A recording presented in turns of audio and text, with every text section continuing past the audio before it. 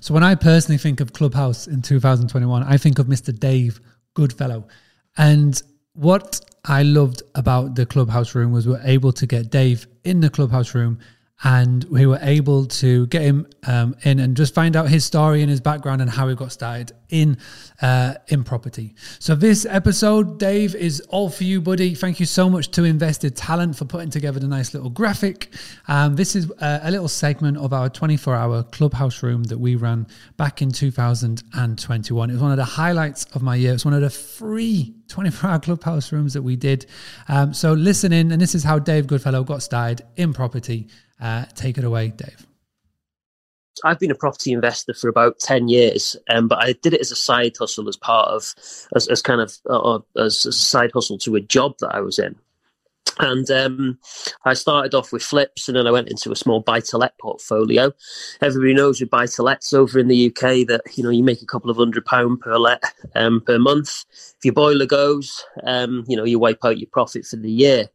So I was working away lots of hours. I was leaving home on a Sunday evening and coming home on a Friday evening, not spending any time with the family, being a zombie for a day and a half, and then getting back to normal and then going off again to work. And I thought, this just can't be the way that I want things to be. This is not the way I want things to be. The missus fell pregnant, and I was like, you know, what can I do to get myself out of this mess I'm in? And by accident, one of my tenants in one of my buy-to-let properties in Chester, it was a 3-story townhouse, she stopped paying her bills, and she stopped paying for about 3 months. I managed to get her out, and I thought, right, if there's anywhere that's going to work, centre of Chester, it's a lovely little Roman city, 3-story townhouse, I'll give it, tart it up a little bit. I'll try this, we call it over here serviced accommodation. I'll give that a whirl and see what happens. Didn't really know what I was doing, to be honest. Got it on Airbnb, got it on booking.com. And I had somebody else managing it for me at the beginning. But in the first week of it being on, similar to Ryan, I took a booking for £3,500 in its first week.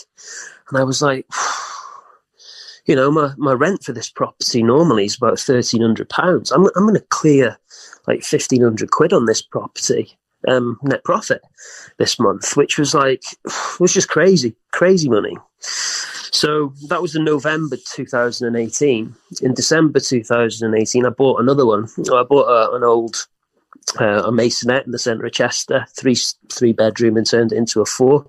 Got that on the market as well. But that kind of was taking too long, you know, to buy a property, refurb it, refinance it, and then get it on the market. So I thought, there must be an easier, quicker way of doing this. And there was. So I got into rent to serviced accommodation. I started growing, taking on properties there, because the demand that we had in the city was just great. We still had somebody managing it for us at that time, and then we got to a point where we were paying the management company about £2,000 a month in fees, and we thought, you know what, that's a wage for somebody else. So I left my job.